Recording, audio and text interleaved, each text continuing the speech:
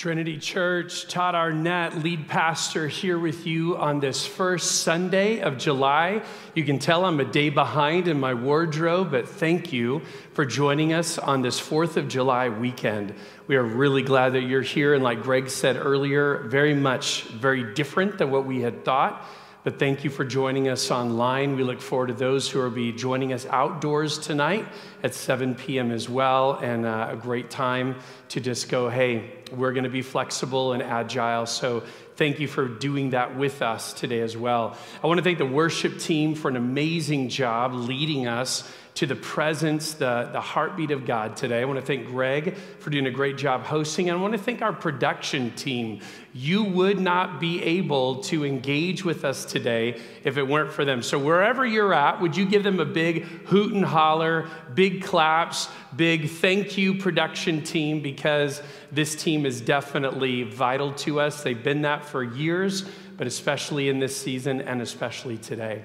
Well, I'm excited to be with you. We're going to kick off a brand new series today. I'll tell you about that in just a minute. But I want to let you know this. We want to be able to communicate with you. And I have had numerous conversations in the last couple of weeks where when we told people, I've said, now, you remember, did you get a chance to take our survey? Or did you see that in our e-news this week or my midweek video? And they look at me like, I don't know what you're talking about. So let me show you this. I'm going to move to the screen. I want you to see, so this is on the front of our main page of our website. Some of you are joining us there right now and you're using the website, and others on YouTube or Facebook. But if you'll note at the top, there's a menu section. If you hit that, click on that, and at the bottom it says, sign up to receive e-news. Sign up to receive e-news. If you're in that email pool, you will stay better connected with us. So I want to remind you, do that now, do that today, so that the updates that we'll be getting, because literally we will have to see, we'll have some conversations and try to make a decision tomorrow, Monday the 6th, about next weekend, but we are in a very fluid time. So we want you to stay in touch with us and stay up to date. So that's the best way to find out what is going on. Secondly, we said that we're beginning this new series today called Fear Not. I want to give you a resource that I've really come to love. An author I've mentioned to you before, Max Lucado, his book called Fear Less. And what's interesting, I love the title of the book. I'm going to read an excerpt to you today. But what I love about the book is that on the one hand, and you'll see the subtitle, Imagine Your Life Without Fear. But I also want to say this, for some of us who would say, Todd, that's such a huge stretch, I can't even begin to think of my life that way, then just do this, put a hyphen between the word fear and the word less. So at least as you would consider the book and consider this series, let's fear less than we did yesterday. And we're going to see some good reasons of why we can do that. So let me read an excerpt just to start off our time together. You'll get the tone of our series a little bit. And my plan is probably weekly to just read a snippet out of this and let you see what a great resource this might be for you personally. It says, fear, it seems, has taken a 100-year lease on the building next door and set up shop. Oversized and rude, fear is unwilling to share the heart with happiness. Happiness complies and leaves. Do you ever see the two together? Can one be happy and afraid at the same time? Clear thinking and afraid? Confident and afraid? Merciful and afraid? No. Fear is the big bully in the high school hallway, brash, loud, and unproductive. Fear never wrote a symphony or a poem, negotiated a peace treaty, or cured a disease. Fear never pulled a family out of poverty or a country out of bigotry. Fear never saved a marriage or a business. Courage did that. Faith did that. Last statement for today. What if faith, not fear, was your default reaction to threats? Well, that's my hope. You join us today in a brand new series where we are going to be looking at what is the most often stated command in Scripture. Chris did a great job including that in the bumper video you just watched a minute ago. And what I want to help us see over the course of this series together this summer are the ways in which God comes to his people and he assures them, you don't need to be afraid. And what I want to help you with today is what he bases that on. You'll see over the course of this series that God is directing you to fear not, and that doesn't come as a stern command, right? You have maybe even said that to your children at times. Hey, knock it off. Don't be afraid. This is not how God communicates with us. Instead, he gives a loving reminder that because of who he is and because of whose you are, you can be confident in whatever situation that you're facing. Today, I want you to see 3 times, 3 different places where God told people to fear not. The first place we're going to look is a narrative where he's actually using his mouthpiece. He's using Moses to the people, but then we'll see to these people's forefathers, Abram and Jacob, God comes to them personally in very challenging circumstances and tells them, don't be afraid. I want you to listen to these narratives, and I not only, like every time, want you to get into their sandals. I want you to be able to relate to the situation that they're actually going through, but also consider how their challenges look a whole lot like yours, the ones that you're going through today, and how the same God that told them to fear not then is telling you to fear not now. None of the things that we'll see today emanate from a God who says, because I told you so. But we're going to see again and again an explanation, a God who doesn't need to explain himself, but like a good father, he's going to give assurance as to why they can trust him. Here's our now what statement as we dive into this first week of this new series. Though you may be surrounded by fearful circumstances, fear not, and look for God's deliverance. That's what I want you to walk away with this week. That's what I want to be the application of what you walk through because of what we see in the Word of God. Here's number 1 in your notes today. By the way, if you have a Bible, you can open it to Exodus chapter 14. Sorry, I didn't give you that heads up earlier, as well as we mentioned that in the comment section. Greg was noting those things like our new card, our giving online, and our prayer card. Also, there's a section to download the notes. So if you haven't done that yet, I'd encourage you to do that as well. Here's our number 1 blank today. Though God's proven faithfulness should provide you confidence, you still need fresh faith for what you're encountering today. You still need fresh faith for what you're encountering today. This is where we pick up the first narrative from Exodus chapter 14. Look at where it begins at verse 10. As Pharaoh approached, by the way, you were doing a great job when we've been doing so much online. Let's do it out loud. Read it out loud with me. As Pharaoh approached, the Israelites looked up, and there were the Egyptians marching after them. They were terrified and cried out to the Lord. They said, Moses, was it because there were no graves in Egypt that you brought us to the desert to die? What have you done to us by bringing us out of Egypt? Didn't we say to you in Egypt, leave us alone, let us serve the Egyptians? It would have been better for us to serve the Egyptians than die in the desert. Now, I read these words today, and I'm just going to tell you, I can totally see myself saying these same things. We're going to set the context a little bit for you today so you can enter in even more to what was going on in this narrative. But words that were riddled with sarcasm and entrenched with fear and that of distrust. And this is how we say it in our lives. God, couldn't you have just left me at that dead-end job, then provide an opportunity to get one that looked like you were leading me to, only to have me laid off? God, it was already hard managing 2 children. Now you're bringing us twins? God, it was hard enough, the idea of being single. And you know I pled for a husband, but it is infinitely worse being married to him. These are the kinds of things that we have said. Life was already rough. And God, you've added more challenge. But what I want you to see today, see the catalyst for this nation's fears then, but also see the catalyst of your fears today. They were terrified. That's what the text tells us in Exodus 14. They were terrified. You see, what's true of this people is that they were born into slavery. They had never known anything different. By the time this generation, and we'll go backwards and we'll see from Abram and Jacob how they end up in this place. But this generation had known only their parents and grandparents had also been slaves in Egypt. But in this season, they're also being reintroduced to a God they had lost touch with. They had not had this kind of intimate connection like Abraham and Isaac and Jacob had with this God. And now all of a sudden they have these two strikes against them. There are people who don't know what freedom looks like. And there are people who don't trust the God who calls them into it. That's a challenging thing. Now, what they did know is they knew Moses. They knew Moses as the self-proclaimed, self-appointed leader who had come back from who knows where, commissioned by a God we don't know much of.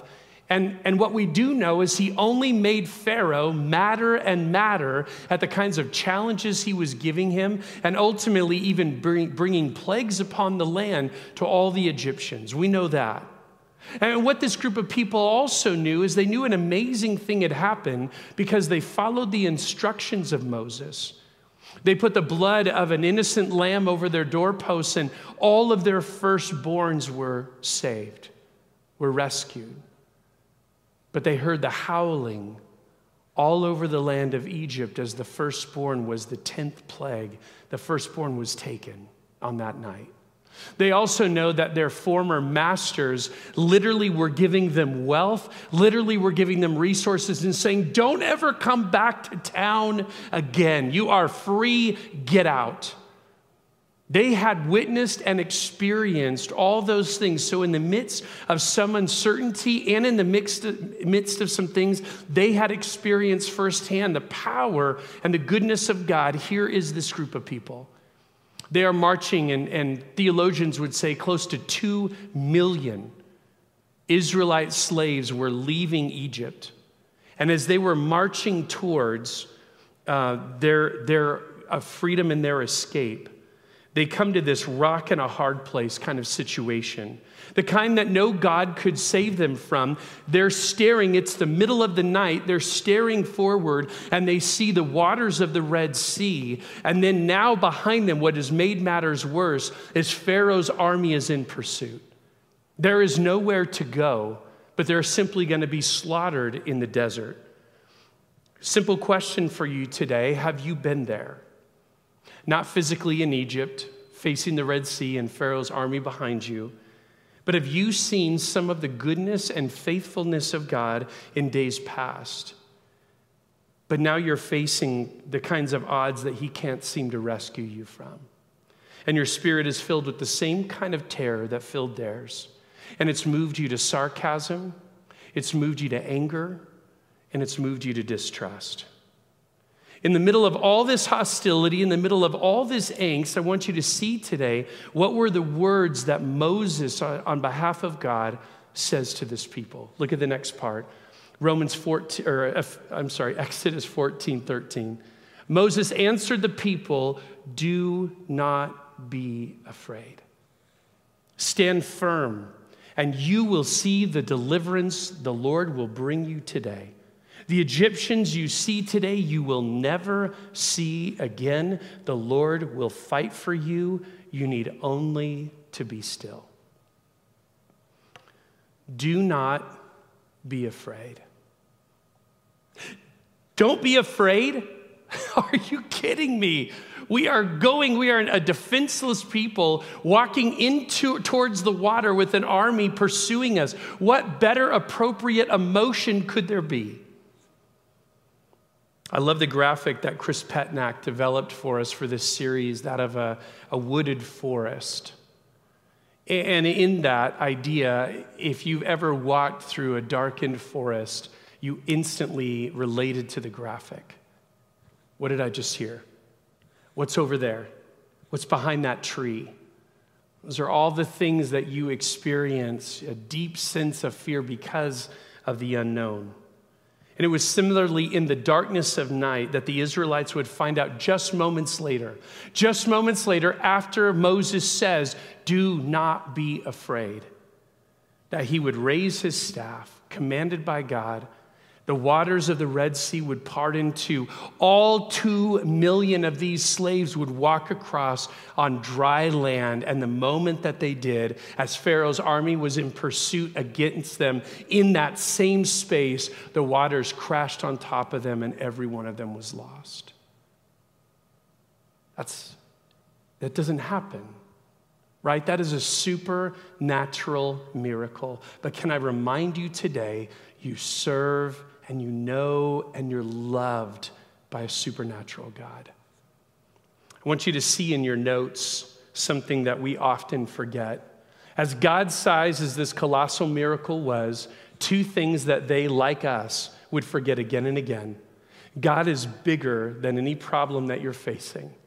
You have to begin with that beachhead. God is bigger than any problem that you're facing. And secondly, you can have confidence in him because of who he is, and watch. And that confidence grows the more that you trust him with what you're facing.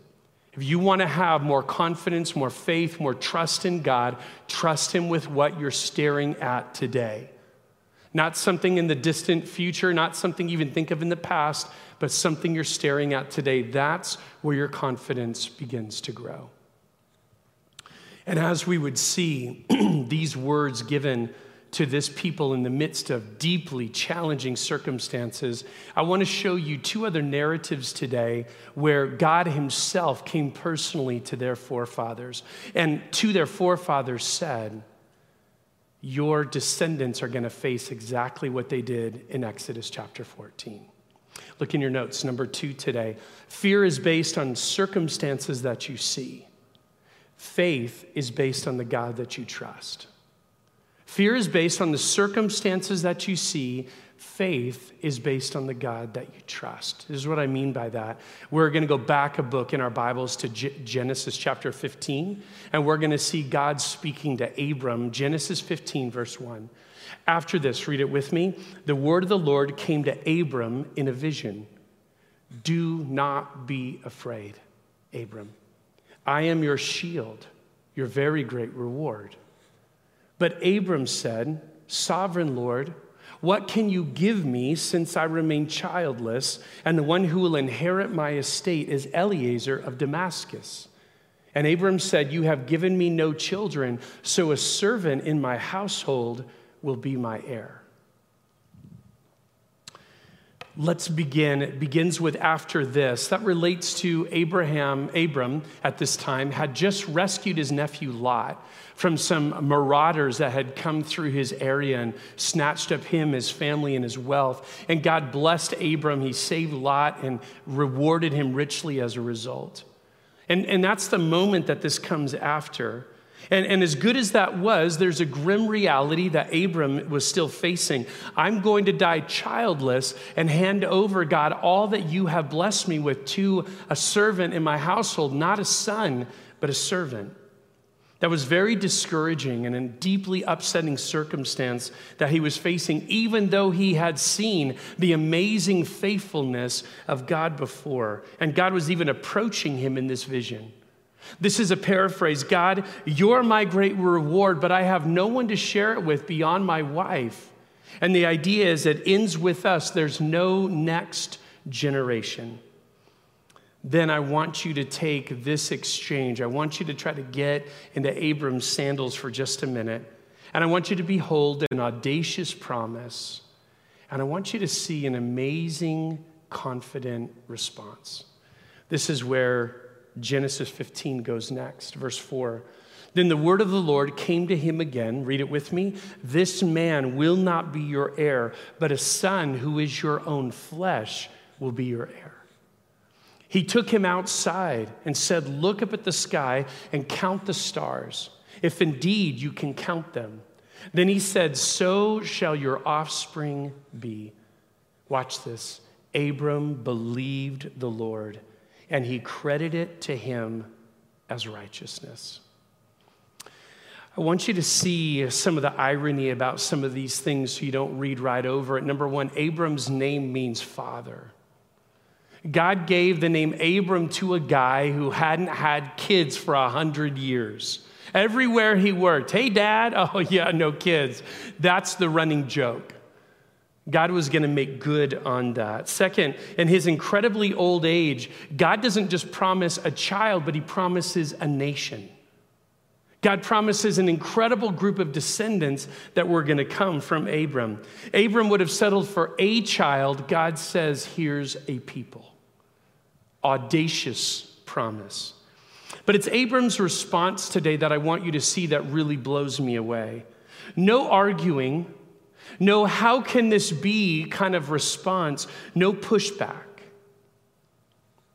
Simply, Abram believed the Lord. I would just say to us a prayer today, God, give us that kind of confidence in you when you promise us audacious things in the midst of lean and fearful times. God, give us that kind of confidence when you promise abundance in the midst of famine.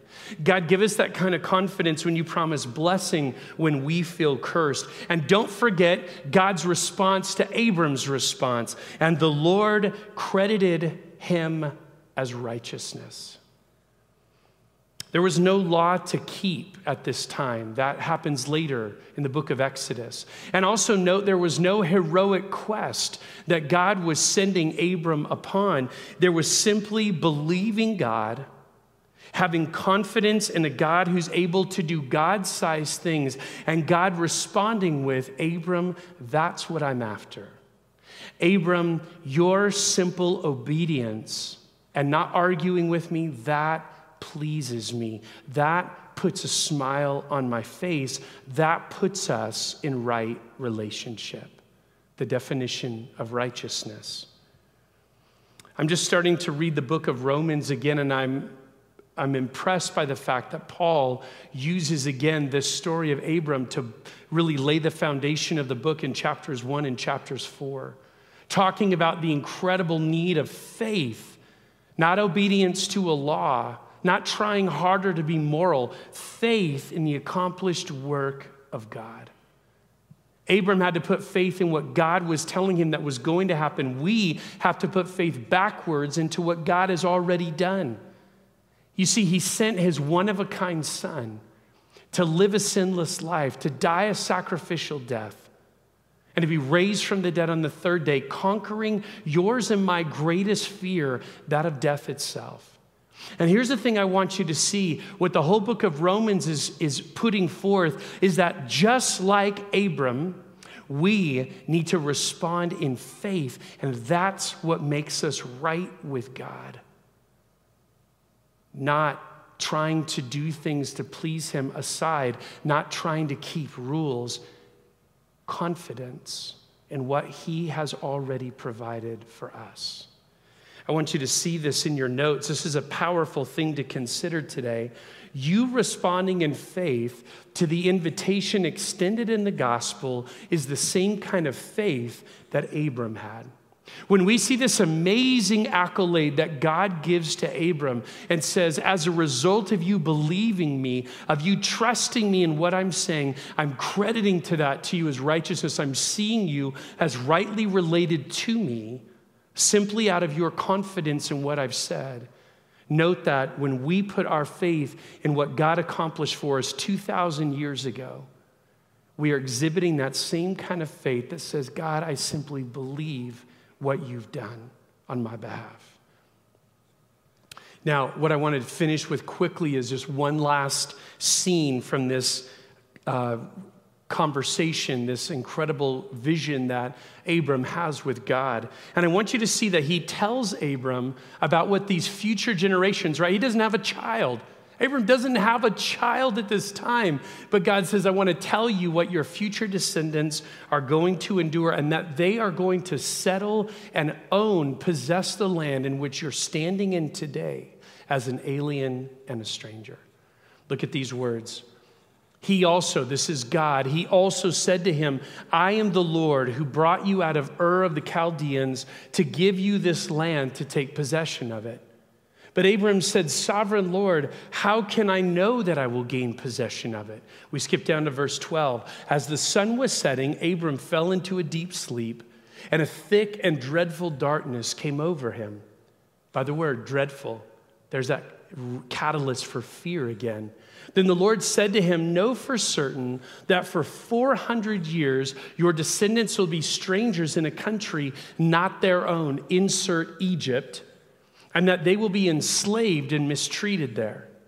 But I will punish the nation they serve as slaves, and afterward they will come out with great possessions. Exactly what we see just a book later in Exodus chapter 14. You, however, will go to your ancestors in peace and be buried at a good old age. And watch this. In the 4th generation, your descendants will come back here, for the sin of the Amorites has not yet reached its full measure. So listen as this promise from God, it gets more and more specific. This is what's going to happen. It's not going to be easy. It's not even as though they're going to stay, your descendants, in this land forever. But when they come back, they will make good on the promise I'm making to you. Audacious promise from a God-sized God. Finally, today in your notes, number 3. The pathway that God uses to fulfill his plans for you is seldom obvious. The pathway that God uses to fulfill his plans for you is seldom obvious. Can I get an amen, right? That is definitely the way our lives have already shown. Let me show it to you in another one of these people's forefathers, a guy named Jacob. In your Bibles, flip over to Genesis chapter 46, or if you want to read aloud on the screen, read with me. So Israel set out. Israel, by the way, not the nation, the person, another synonym for Jacob. Israel set out with all that was his, and when he reached Beersheba, he offered sacrifices to the God of his father, Isaac. This is Abram's grandson, Abraham, Isaac, Jacob. And God spoke to Israel in a vision at night and said, Jacob, Jacob. Here I am, he replied. I am God, the God of your father, he said. Do not be afraid. Do not be afraid to go down to Egypt, for I will make you into a great nation there. You will go down to Egypt. I will go down to Egypt with you, and I will surely bring you back again, and Joseph's own hand will close your eyes. These words are given at a very auspicious time, a challenging time for Jacob to make sense of the world. You see, he had believed a son he favored, right? That is not good parenting, by the way. Don't miss that. But a son he'd favored, and Joseph, he had thought was dead for over a decade. And yet word comes back to him from his sons that not only is Joseph alive, Joseph is number 2 in the land of the most prosperous land on the planet, that of Egypt. And so he hears these words, and then what he's also told in his own land, the reason why a reconnection was made was they were experiencing famine in the land of Canaan where Jacob lived. So as a result, he was leaving everything he had known, everywhere he had grown up, everything that he had understood was his birthright, that God had given to his grandfather, given to his father, given to him. He was stepping away from that to go and replant at an old age down in Egypt. But note the explanation of God. I will make you into a great nation there. I will go down to Egypt with you. I will surely bring you back again. And Joseph, your son, his own hand will close your eyes. 3 times, Yahweh, the God of his father and the God of his grandfather, says to him, I will provide for you. Just trust me. All these words brought great comfort and encouragement to an aging man who thought just moments before all was lost, not only regarding his son Joseph, but even all of his family who was on the brink of starving to death. It wasn't the pathway that Jacob thought God would use to fulfill his promise to him. But God says, do not be afraid. Yes, the path looks different than you had imagined, but I am with you. I'm in it. Simple question, can you relate? Can you relate today? In this very difficult, challenging season of twists and turns, so many unexpected things, could it be that God is fulfilling for you his plan that you would have never looked at, never wished for, but he's working it out, fulfilling it in a way that is very obscure and doesn't seem obvious at all? Let me answer that question for you. It's yes.